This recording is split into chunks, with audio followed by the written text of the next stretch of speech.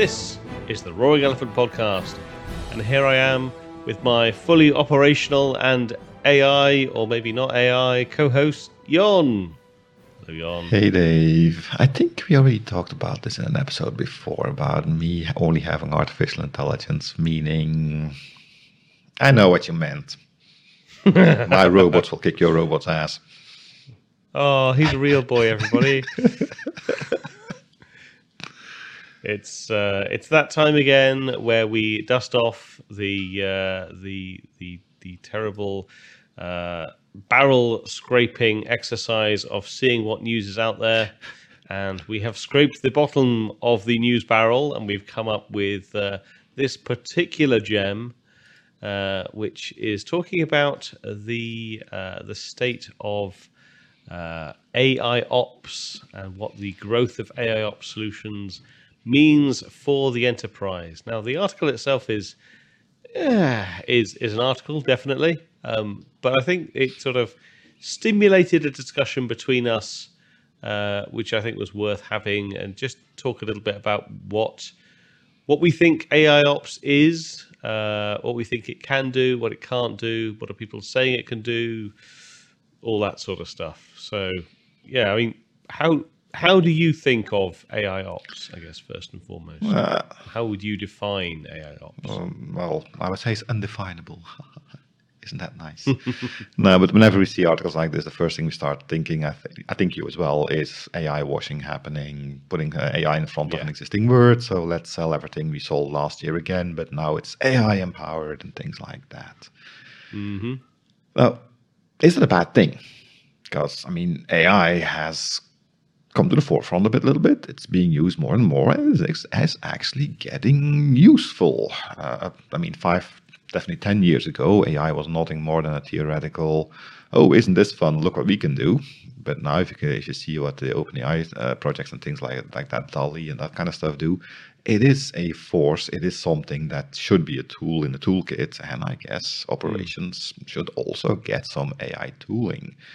So for me, that's basically how I look at AI ops. It's ops as usual, but AI is here as an added tool in a toolbox, and it's a welcome tool because operations, infrastructures, deployments, environments are getting more and more complex. And it's also why I think this article is specifically looking at what it means for the enterprise. Enterprise for me means bigger environments that have the complexity that require this kind of stuff. Because just like not everybody needs to be driving around in a Hummer, sometimes a little Ford, Volkswagen, whatever your brand of choice is, I don't care. I don't drive either of those. It's more than enough for what you need. I mean, I don't need a car to go to the shed in the garden. Yeah. So if you think about this as being something that is valid, and I would fully agree that yes, the kind of operation space is getting more complicated. Like there's a huge number of drivers driving that complexity. Like one of them is just the size and scale that people are getting to. Like they're moving away from maybe more of their traditional data center approaches. They're doing more kind of work in cloud, in public cloud providers. They're maybe using multiple cloud providers, but they're also using those cloud providers more. And the technologies that they're deploying are becoming not just more complicated, but they're also, if they're adopting all of the values of cloud, they're probably changing more rapidly than they were used to. Like hopefully, for a lot of organizations, like gone is the day of the every 6 month sort of patch cycle where every dev team or engineering team would spend months building up this giant complicated project plan to go and then patch all of their systems for a month or so every 6 months, and instead people are rapidly tearing down and deploying new services all the time. And like this is obviously this hopefully for most people is an improvement in things, but that rapid degree and rapid rate of change also strains traditional approaches to kind of managing that. I'd even go a step further that these days infrastructures aren't being built by people anymore. Typically, it's configurations that's being built by machines for machines, and putting a human in between to do the monitoring, observability, or whatever of the operations, it just becomes a bottleneck. And it's also helping it because if people build things, we are irrational, sometimes not that smart beings, and we never do the same thing twice exactly the same way.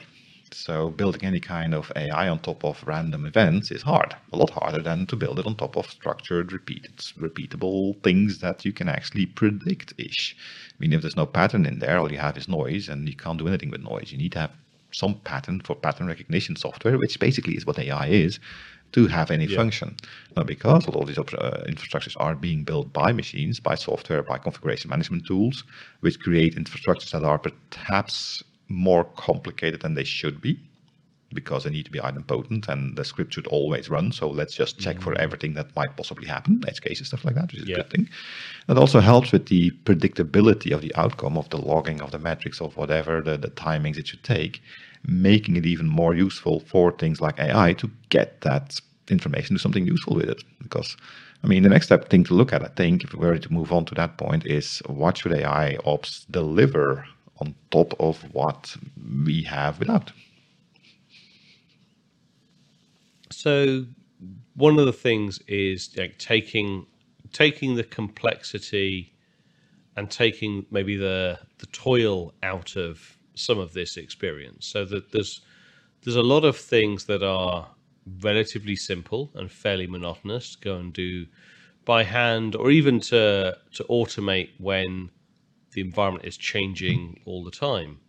And so having something that is able to follow a relatively simple, I would say, normally model as to what quote unquote normal looks like, or what good looks like, and be able to adjust and manipulate the situation to keep in that sort of that set of green parameters, not veering out of that by deploying too much or having too little deployed or whatever it might be. Keeping a variety of relatively complex systems in the green without significant manual intervention, I would think, is one of the aspects that you would expect from AI ops. What do you think? That's all in the creation state then, while you're setting it all up. Well, no, I think it's in the ongoing, because your system is going to be forever changing. You're going to have a continuous pipeline of new stuff rolling out. Your load from your user base or consumer base or whatever it might be is going to be continuously varying as it goes through, whether it's daily trends, hourly trends, seasonal trends, whatever it might be. But are you also looking at things like auto remediation then?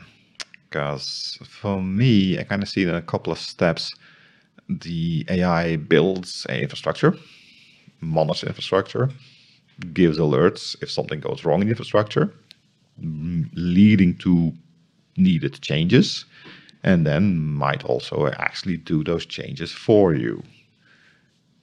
Now, the further to the right you go there, the more danger lurks. Yeah.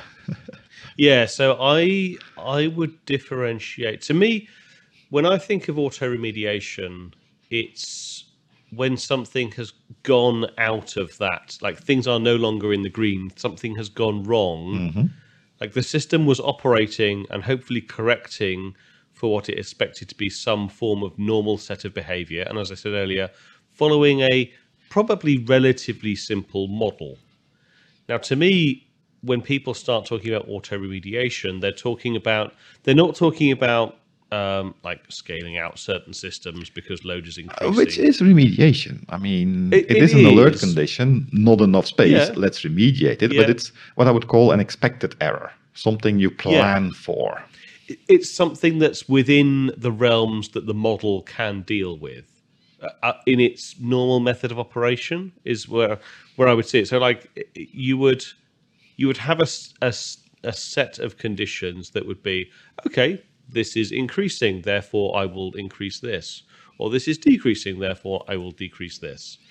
And that to me feels like normal operations. Where to me, when I hear someone talk about auto remediation, usually they're talking about something unexpected has happening, and they want a system to leap in, save the day, make a whole load of changes to fix that random thing that no one was expecting to happen. And that's actually where, for me, the fear strikes. I mean, I'm not I like technology, I like AI and stuff like that, but it's the thing about the moment you need the AI to do it, I kind of don't want to use the AI anymore. What I mean by that is that there's a number of error conditions that you plan for, like scaling and stuff like that. Do you need AI for that? Well, no, it's an if then else. If load over X, then add new node. And that's how you want to really fix, hard code it, to be honest. Because if you make it heuristically based, then you might have nodes popping up and shutting down all the time because of some kind of race condition, edge case, things like that. While for an auto-scaling, well, if it's scaled up, just leave it running until it's night and just have a delay. I know that at 6 p.m. people go home, my site will be less busy, so let's wait till 8 p.m. and then we scale down to whatever is good for that moment, which is a better approach than having nodes pop up, pop down, pop up, pop down, because every time you pop up a node, you're paying for CPU cycles that are not productive because it is still starting up before you can use it. Now, granted, that's a very small time of the lifetime of that node, but still, if you do this a gazillion times a day, that's going to be gazillion euros, cents, whatever dollar cents, which is going to be a significant amount in the end. So being able to do that with simple if-then-else statements will be a better approach because it's more predictable, it's less fragile, and those are important as well. Now, if you're looking at the non-planned problems, so the unexpected things happening, well, when unexpected things happen, if me, a human, looks at it, I can take all the context of my knowledge, experience, stuff like that, and use that. AI will always be an approximation of that, I hope. I mean, the moment that AI has all that better than we do, that's the whole singularity thing. We'll see if that ever happens. I don't think I'll live long enough to see that. I think that's a good thing, by the way. But the problem there is that you will have a machine give an unpredictable, unexpected resolution to that unexpected, unpredictable problem. Now, where I'm totally happy, and that's I think where most AI ops solutions actually go towards today, is that the AI presents possible solutions. It offers, hey, this happened, this is what you might look at, this is what I think of, this is what might also be interesting to look at to have a fuller view. So helping the human to do things. That's not auto remediation, that's still the alerting stage. When you go to auto remediation, there's some simple things you can do because some tools have it kind of built in. If you look simply at Windows, for example, yes, I'm looking at Windows now, so that's why it pops in my head, I guess. You have this thing that makes a copy of your registry database every X amount of time. You have that enabled. So just putting that one back is a simple, easy thing to do. It's built into the tool itself. You don't have to do any guesstimation yourself. You can just see, okay, if my antivirus ransomware detects something weird, let's just roll that thing back and it'll be good again. Now, the reason it sticks in my head, it actually has happened to me once where something caused a rollback of the registry, and I, in fact, ended up reinstalling the whole PC because the things that happened between those two backups, there were enough changes that just rolling that thing back was, you only roll back a part of the operating system at that point, and the rest of the disk, the hardware, the files on the C drive no longer are represented or no longer in sync with that state. And that's always going to be a bit of a problem. And having an AI that really encompasses everything, it's a very Zen approach, I agree, but I don't think we're there yet. No. I like the kind of the approach that you were talking about if you're thinking about auto remediation, like having a system that is available and is able to actually help you, based on the things that are happening, as you were saying, like here are the areas that you should probably go and investigate, or here are the areas you should look as an operator, and like that, I think that's another relatively simple model I would expect that could be built. You can have it as big as you want. I mean, if it doesn't do anything destructive, make it as complex as you want. Yeah, but like, I don't think it often I don't think those models actually need to be that complex, because they're... That's another one. Yeah. I think sometimes people imagine that the sort of the systems that are behind some of the conversations that we're having here are inherently like incredibly complex kind of systems, and actually more often than not it is not the case. They are relatively trivial. Simplicity and is some good. of this will, but also some of this will also depend on the well, in fact, it will all depend on the data. So the AIOps only works once it has some level of training, some level of data, some level of baseline for it to base its recommendations on. And this is where I also sort of I get a little bit concerned that some people are expecting to just plug in some sort of AIOps tool, and all of a sudden it knows everything they're doing, it understands everything they've done, and it can make immediate kind of changes and recommendations to their systems. Now, that might be possible for... Let's take a look at maybe like one of the simplest possible use cases around some level of auto-scaling, where you have one or more parameters that give you an estimation or an understanding of the system's load, and by system, probably talking about multiples of systems, and you have a relatively small number of parameters that can be tuned or changed, which could be deploy more instances, or it could be increased network bandwidth, or it could be increased storage capacity, or whatever it might be. But like that, I think, is a relatively simple model that you probably could expect some amount of value from relatively trivially. Like there are a variety of autoscaler technologies out there that you can plug into multiple different cloud providers and get that sort of experience. Now, that, in my mind, is very different to saying, okay, I've bought an AIOps platform, I deploy it or connect it to my existing cloud provider, and now that's it. I'm hands off. I'm just going to go and kind of go on holiday for there's a 4 weeks, technical term for that. It'll be it's fine. called magic. Yes, indeed. I'd say you're right. However, we are moving in a world that would make that, I'm going to say, feasible, with very big asterisks, because we're kind of coming together in a single stack of technology, being the container-based environments.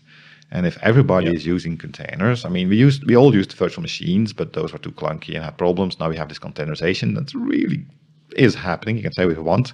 And I haven't seen anything on the horizon that might replace it.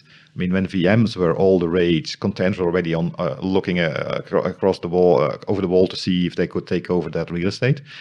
Now with containers, I don't really see anything else coming up. I mean, there's different orchestrators. Kubernetes clearly one, and I don't see anybody else trying to take that crown. The containerization itself, you have Podman, you have Docker, a couple of other ones. I mean, but that's just a component of, the rest doesn't work. The orchestration stays the same.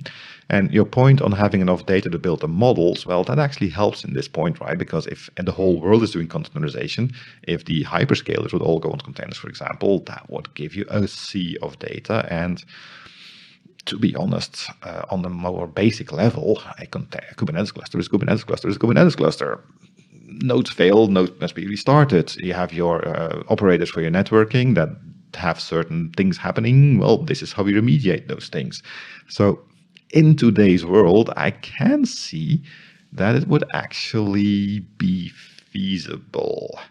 But yeah, as you say, in real life, I mean, I've been a DevOps engineer for more years than I care to admit. Simple is good. Knowing that if I press this button, that is going to happen, and I know that is going to happen, that's good, because I was at a point where things like CF Engine and Chef and Ansible could start doing really weird things, working towards a desired end state where you didn't really control it anymore. I mean, Puppet is easy, just do this, bam, easy. CF Engine was one I worked most with. It was really built on the fact, okay, this is what we want, and system CF Engine, you kind of do whatever you need to do to reach that end state. I have I may or not have been responsible for locking out the entire world of some pretty hefty computer resources. Because in the end, humans are still fallible, and you can't keep all those different things that might happen. That's a very big problem. And that leads to the biggest problem with AI ops, and that's testing. For normal infrastructure stuff, you have your OTAPs, you have your acceptation testing, things like that. You can't test AI ops. That's the whole idea behind it. Because if I can test it means I can write rules for it, and I don't need the whole machine learning AI stuff anymore because I have a nice rule system to make my thing work.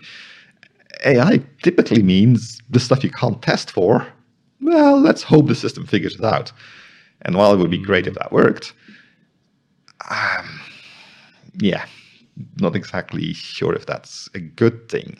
Now, I'm going to contradict myself in a minute, so I'm going to let you rebuttal first. Yeah, so I was going to say, like, I think again, if you're testing for stuff that is in the path of normality, then I think you can test it. I think you don't need AI for that. If it's normal, I can predict it. I can make a rule set. Yeah, but what we're talking about here is more of the. It's not that you can't predict it. It's just that you want the AI ops system to deal with it. It's not that you can't write rules for it. It's just that you don't want to have to write those rules. Instead, it can follow a model, which is never that operates well. More simple than staffing a room full of people and expecting them to go and figure out the answers sometimes. I'll be a Luddite. I'll trust the people. I mean, it's not like you can put an AI bot on Twitter and it becomes a racist, homophobe, misogynist in like 3 hours' time. That never happened. I think that did happen. Oh, sorry. Anyway, so one of the things, going back to this article very briefly, though, is that it seems to, the article seems to fixate on the fact that AIOps is the panacea and the one sole answer to every organization's multi-cloud sort of complexities. Oh God! And this is one thing where, I can kind of see, I can draw a line between what they're saying and what I think might be rational, and that is that, let's say you are an organization that has or is on a multi-cloud journey of some way, shape, or form. Which would be a good thing. Yeah. So you could have an AIOps solution, or you could build an AIOps solution that maybe there's one cloud provider that you have a good and deep level of understanding around. Okay. Danger coming. And maybe there are others that you personally as an operator are less familiar with, but the concepts between them are quite similar. Mm-hmm. Like if you can actually have a model that operates with a relatively standard set of considerations, I could see a world where it was possible that an AIOps solution could help that particular situation out. Like there's one environment that you understand very well. You go through, and you have enough data on that. You're expanding into other cloud providers, and I'm not saying that will be the perfect answer because cloud operators operate differently as well. If it gives you 10% of improvement of something, it's good enough. Yeah, but like I would always expect there to be nuances, differences, like certain things that you maybe to scale up faster in one cloud provider than another, or maybe to scale down earlier, or whatever. But that's what the AI can define. Always be nuances. The AI could detect that trend. Okay, if I do it on this cloud, it takes 10 seconds longer. So for next time, I have learned. Yeah.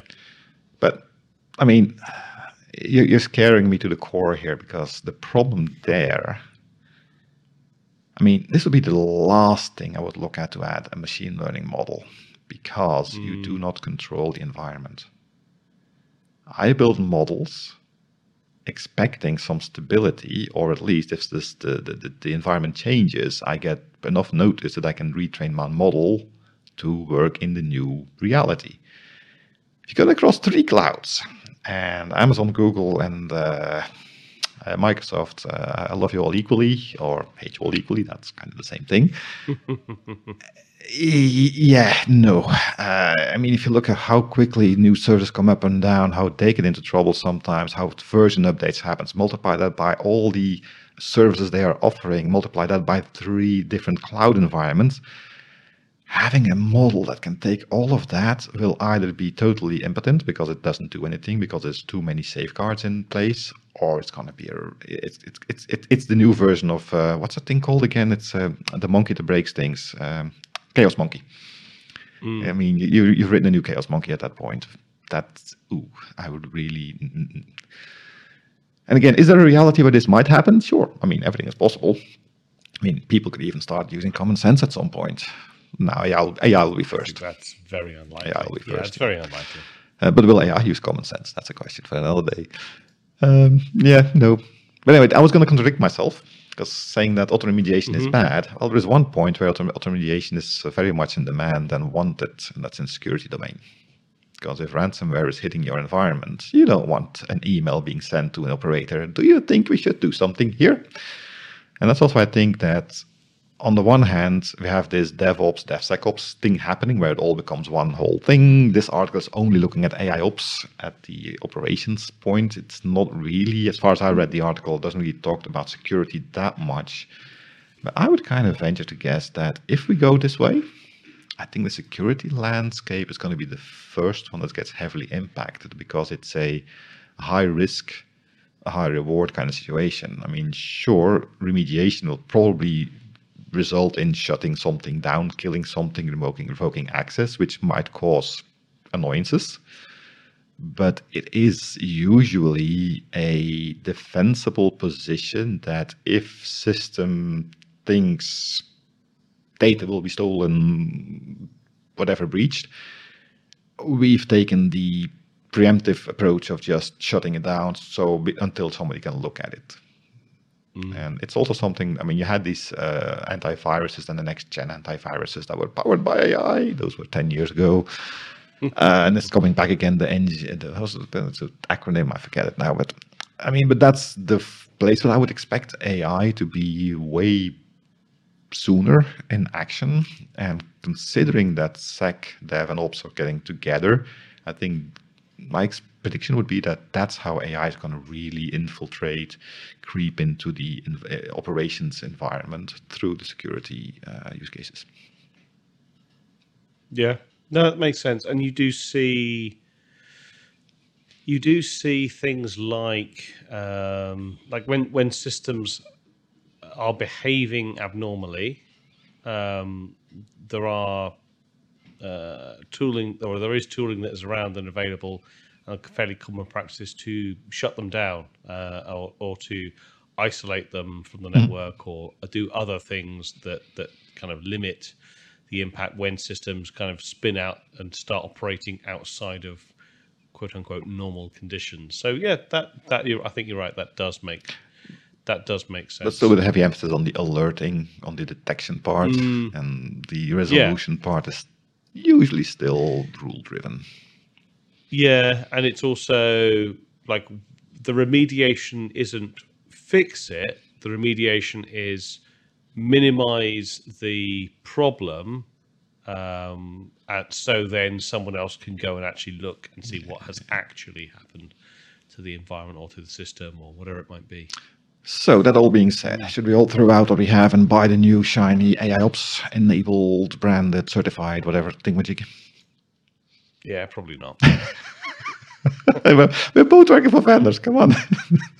Yeah, I think everyone should continue to apply some level of common sense. I think AIOps solutions that claim to like literally fix everything and solve everything without you having to lift a finger, probably not realistic. Those that talk more about being able to reduce the toil or reduce the sort of some of the more tedious operations or simplify certain situations, I think could have some real legs in them. So I think it's like all of these things, like take a critical eye to them. Yeah, I would add to it that if you're using a solution that is not doing anything with AI ops, or not even looking at it, or just saying it's bad, we're never going to do this, and that might also be something to really look at, because it's going to happen. AI ML is going to invade this space just like it invaded any other space of our lives.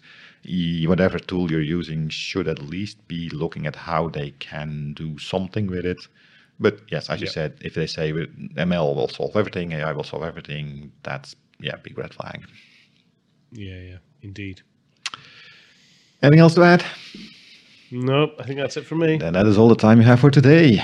You can support this podcast. You can become a patron. We like our patrons. Contributions do help us keep this in the air. And since you're listening to this, we kind of assume that that's a good thing. We're on YouTube. You can like and subscribe, hit notification bells. You can go to www.roaringelephant.org. There's links to the Patreon page, the YouTube page, and more information about the podcast. And you can follow us on Twitter using the @RoaringElephant tag. And you can still send your plain old email to podcast@roaringelephant.org. Until next time, I have to stop here because my AI models reach an end state. Jon? And my name is Relatively Simple Model Dave. Yeah, my model stopped. I can't continue. We look forward to talking to you again next week. Bye-bye. See you then.